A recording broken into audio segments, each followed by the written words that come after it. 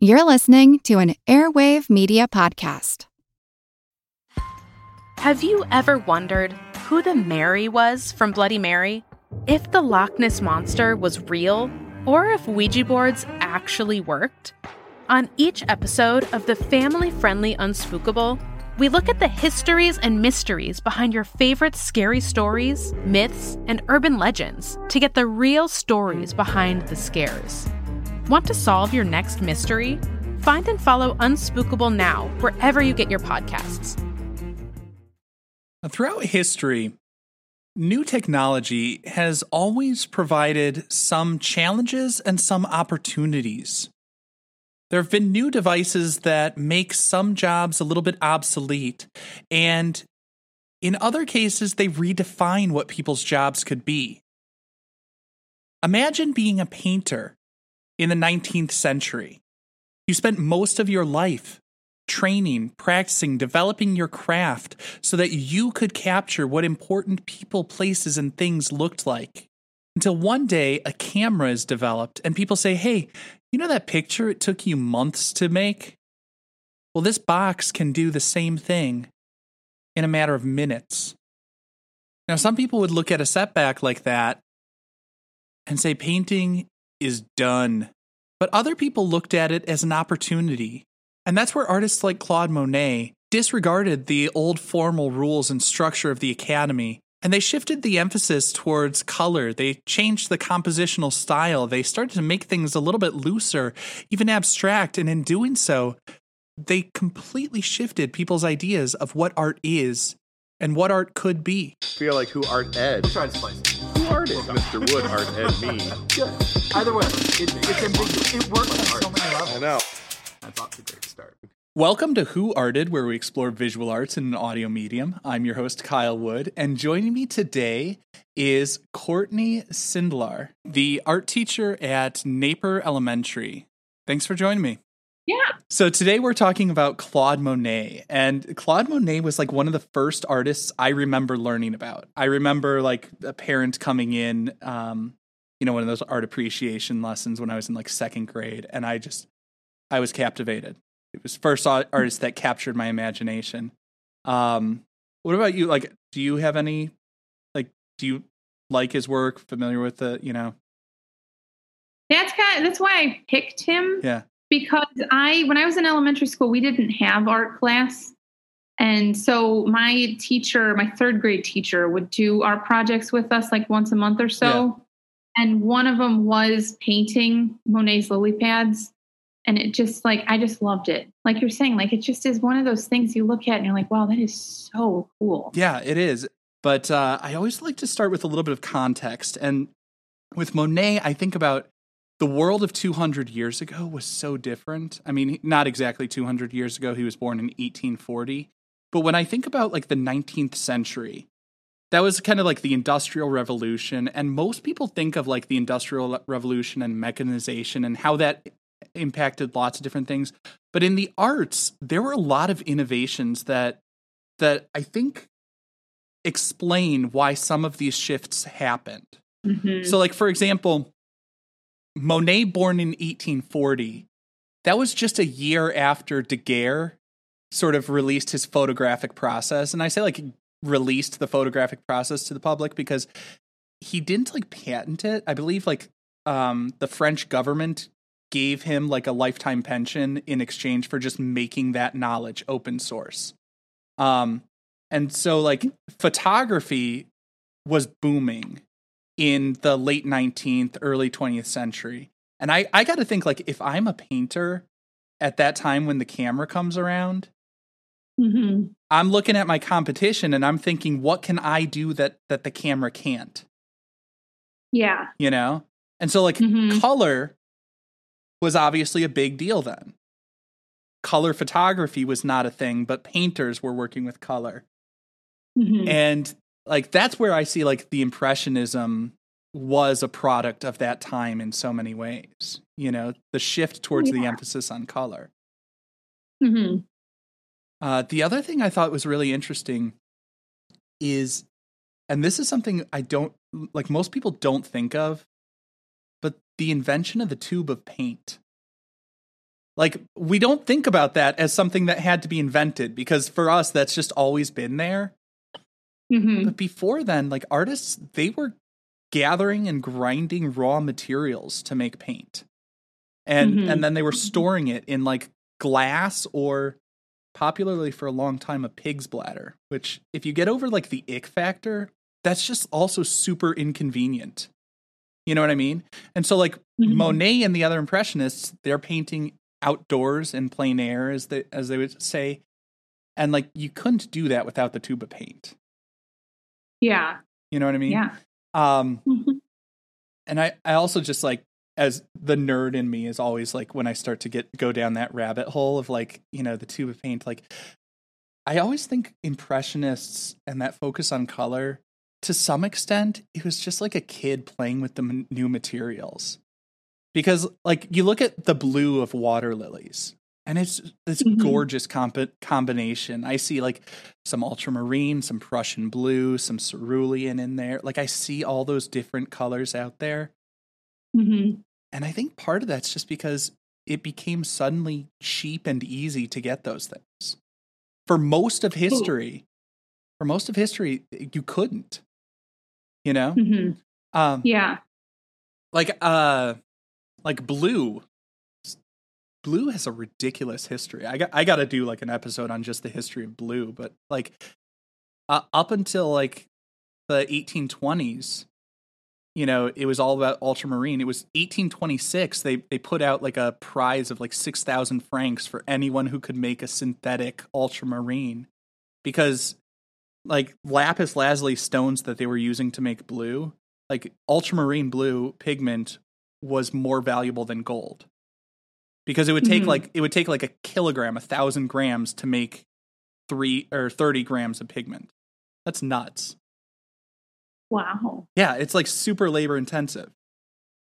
Oh yeah, I didn't know that blue had that much go in, like, into the history of getting different colors. Well, because like, if you think about, they were gathering their pigments from raw materials, right? Yeah. Well, how many raw materials are blue? What's blue? Water, the sky, but those things aren't inherently blue. Like dirt is brown. It's just the way that light scatters through those things. Yeah. You know what I mean? There's not like a blue shell around the earth, just like so like the only way they could get blue is the lapis lazuli stones that for a long time were only mined in like one region in Afghanistan. So it was like super labor intensive to get it. Anyways, that, like I said, that's just the nerd in me, just like, this is so cool that they were able to do that stuff. But again, at that time, that was new technology. And just like I play with my iPad, I think a lot of painters were just like, oh, I've got all these colors suddenly available to me. Yeah, I'm going to use them all. But like, back to Monet specifically, like, those were the innovations in his lifetime. Those were the new technology that were taking root in his lifetime. And as a child and a teen, like, he earned money making caricatures and portraits of people. Like, he showed that promise and that skill from an early age. But it was kind of like I always think of him like doing those caricatures. It's kind of like he was like a Banksy type of person, where like people on the streets appreciated his work, but the Fine Art Academy was not so welcoming of him. The establishment, actually, he was rejected from exhibitions for a long time. Like, his career early on, he suffered. He became depressed because like he was not getting the success that he would have liked in the art world. And, you know, it was kind of a mutual thing, because he also hated art school and being assigned to do copies of famous works and the traditional like Greek and Roman subjects, because, you know, in that time, like after the Baroque era and stuff, it's like everything needs to be so big and grand and formal, you know. And the Impressionists, and this is one of those things that, like, it's such a simple idea. It's so easy to forget how kind of revolutionary it was. But they decided to paint like the ordinary, everyday people, and, you know, the landscapes and stuff that seemed to be beneath painters, because the fine artists, they were thinking of like, we're painting royalty, we're painting important historical figures and battles and epic significance. And so like Monet was just going totally against that. And so he was one of a collection of artists that started to put together like a group show of their different new revolutionary approach to painting that was supposed to be sort of apolitical and just like all about painting beautiful pictures, landscapes, ordinary people, and stuff like that. And in 1874, they put together that group exhibition. And this is actually where the term Impressionism comes from. The Impressionist movement was named for Monet's painting. Did you know that? I did not know that it was specifically from him, no. Yeah, Impression Sunrise. In that exhibition, 1874, before that, they were just calling themselves like Society of Independent... was it No, it wasn't Society of Independent Artists. It was something along those lines, you know? And they were putting together an independent art show, and a critic hated the work, and specifically Monet's Impression Sunrise. And so he titled his review "The Exhibition of the Impressionists," and an impression being kind of a rough sketch, and derisively saying like, these aren't finished paintings, these aren't ready for display, these are just impressions. Because of the sloppy brushstrokes. That's one of those things that like my students, I don't know about your students, but my students like always look at it and they think like, it's so realistic, it's so beautiful. But at that time, it was like scandalously sloppy. Yeah. To show all the brushstrokes. Yeah. And so the Impressionists, they ran with that. They just took on that label, and, it's kind of reclaiming the term, not just like hiding from the derisive term, but embracing it and redefining it. And so that became the name for their movement that really became one of the most popular out there. Like it's, people love the Impressionists. Of course, Monet was, I don't know if did you ever watch the show Seinfeld? Not really. Okay. So there's this one episode where one of the characters is talking about how he thinks that Monet was nearsighted because there's no other reason you would paint things so messy. And people actually joked about that in his day, but he really did have vision problems, and it really did affect the way he painted. He had cataracts, and he was mocked for his paintings looking so blurry because of this vision problems. Like today, we would talk about that as like discriminating against a person with a disability, but he was very distraught over that. And so he underwent some surgery in like 1923. He to correct the cataracts. And I guess it left him with, he perceived color differently. And so he wore tinted glasses after that to correct for that vision. But some people say he actually might have been able to see ultraviolet light, which I think is kind of an interesting thing after that, which would explain, if you look at his collection of work, after that point, the colors do shift a little bit. There's a difference in the way he's applying it. And, famously, he made a series of water lilies. We're going to look at water lilies in a bit, but I just want to take a moment to point out, I always loved this idea that he kept painting for his whole life. He loved that garden, and that garden, after he became successful, he didn't rest on his laurels. He kept painting. He made 250 paintings of the water lilies in that garden. And he hired gardeners to bring in plants from all over the world. Like the water lilies were from Egypt and South America. And he even hired someone just to go out on a boat in the morning and dust the lily pads before he would go out and paint them. That's just kind of the dedication that he had to that garden, which I find, it's not my thing, but, to each his or her own. I just love the fact that, he was that dedicated to his craft and continued with it,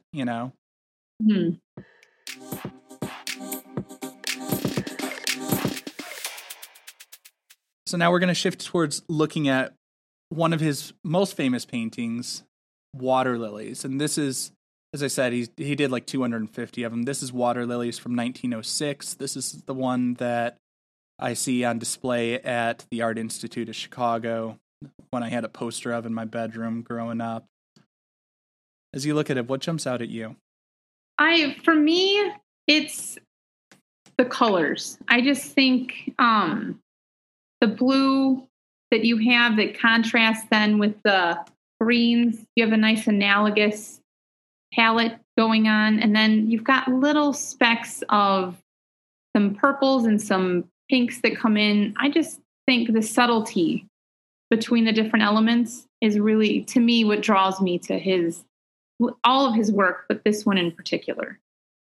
Yeah, I mean, and looking at this pond, the color scheme definitely caught my eye. That was one of the first things that caught my eye, even as a kid. There's something about that combination of, it's like a cerulean with a Prussian blue that just, I just always find that combination just gorgeous and soothing. And it's this tranquil water. As I look at this more and more, I find it really interesting the way that the lily pads are floating on that water. We don't see any horizon line. We don't see any ground. There is in some ways like a reflection of maybe trees and bushes on the water. And so then the blue of the water becomes a sky, but it's this interesting sort of like figure ground play where it's like, I know these are water lilies and I know they're floating on a pond, but they're also floating compositionally. You know what I mean? Like they're in that sense of like that abstract things go. And to me, that's really interesting is the way it's 1 foot in the representational column and 1 foot in the abstract column. You know? Yeah. Like, and I start to look at this and I think, you know, this was 1906. This was at that time when, you know, Kandinsky and Picasso and others were really pushing the boundaries of, you know, what abstract art could be. Mm-hmm. And I feel like this was in some ways his way of saying like, yeah, I'm still there with you guys. Still keeping up with the new trends a little bit, getting, you know, like I said, because of the way that it's tightly cropped on the water. Like, I think he's still doing what he loves, but I think he's still a little bit keeping up with the trend towards greater and greater abstraction. Or at least that's how I see it. No, I definitely see that. I never really looked at it that way, so it's interesting to look at it from that perspective, but it does have that sense of like, once you start thinking about it, are they floating like in front of something or are they on the water? Like you can see the difference of how you can like just shifting your perspective on what you're looking at shifts the entire composition of the painting. Interesting. Yeah, it's one of those ones that I really like his water lilies much more than most of the rest of his body of work. What I find really interesting is Claude Monet was the first artist I loved as a child and then hated as an art student. And now I'm coming back around. Really? Why did you start hating him? The haystacks. Just looking at haystack after haystack. It's one of those things that, so like to show my biases here, I love modernism. I'm very much a modern guy. I grew up in like looking at the and a lot of the Western canon, you know, traditionally, but I like things that are conceptual. I'm drawn to a lot of that sort of stuff, and I started to find Monet to be unsatisfying as I got older and started to look at it's all about optics. You know, it's all about how we perceive color. And I think that largely was just due to my shallow read of what he was doing. As I've grown up and I've matured, I think like I think he was doing more than I appreciated, and like my not picking up on that was my failing, not his, you know? Yeah. But I think some of his work, I feel like really just missed the mark for me. But some of it, like, especially like the water lilies, I really, really enjoy because it creates this nice mood. There are the expressive qualities to it. But also, like I say, he's playing with things and doing things that are, I think, really interesting. There's a little bit of figure ground play, and there's a little bit of, like I said, the tension between the realism and the abstraction, and trying to synthesize these different approaches that are in some ways like antithetical or like opposites. They don't fit together nicely for younger listeners. But I do find this to be a really nice piece. And the other thing I'm noticing, like as I look at this, as much as there's no horizon, essentially, you know, there's still a sense of depth. Like we still see those distant lily pads and things like that it's hard to say they're less in focus because all of this is a blur of brushstrokes in some ways, or maybe that's just because I broke my glasses. So I'm right there with Monet on the nearsighted right now. But like we do see a slight allusion towards linear perspective. Because as you look towards the top, those lily pads, the ellipse is getting pinched and flattened. You know what I mean? Mm-hmm. And so again, it's one of those things where it's like, this stuff doesn't happen by accident. He's clearly aware of and has internalized all of these different skills and all these different strategies. And he's laying them out there in a way that I find interesting because it breaks so many rules while still showing that he understands and has mastered those rules. Mm-hmm. Well, it does allude to a vanishing point. If you look at the way the lines that are drawn by some of the connections of some of the lily pads, it does give you that sense of perspective that things are traveling back to a point. Yeah. Like it would. Yeah. Yeah, like I say, he's nodding towards that the traditional perspective. And like I said, there is a little bit of depth to it, but it's not in the way that you would learn in the academy, like step by step, like, okay, we're gonna vanishing points here, guidelines are going here, you know, parallel connecting lines and all that sort of stuff. It's all very free flowing and organic, and he does it in a way that feels effortless. Mm-hmm. You know, it's like he's doing it by just pure instinct, but you don't do that so consistently across your body of work by pure instinct. Mm-hmm. You know, that's what I enjoy about the impressionists when I talk to students about them. That they do have this feeling in their artwork that it's more about how the artist views the world and then puts what they're seeing on the canvas instead of making it hyper realistic, and how it should be, and the expectations of what was the right way to paint and the wrong way to paint. I find that about the Impressionists to be very interesting. Yeah, it's what's the Italian term, like sprezzatura, for that, like studied carelessness. We always got to use big words so that as we're talking about our laziness, it sounds really purposeful. Sounds better. This is I don't know. But like there is something about that where the Impressionists in general, and I think Monet specifically, it looks like it's just like dashed off. It looks like a quick sketch. It looks like, you know, like a momentary impression, like he's just like, okay, here it is. And it just plopped out on the canvas that way. But, you know, he made 250 of these.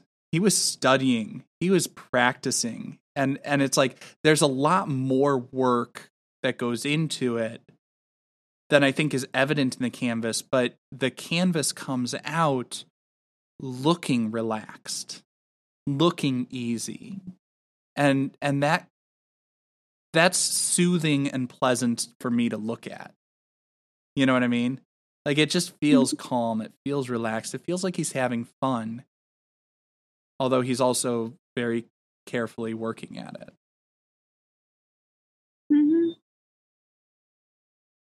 Anything else you want to say about this one?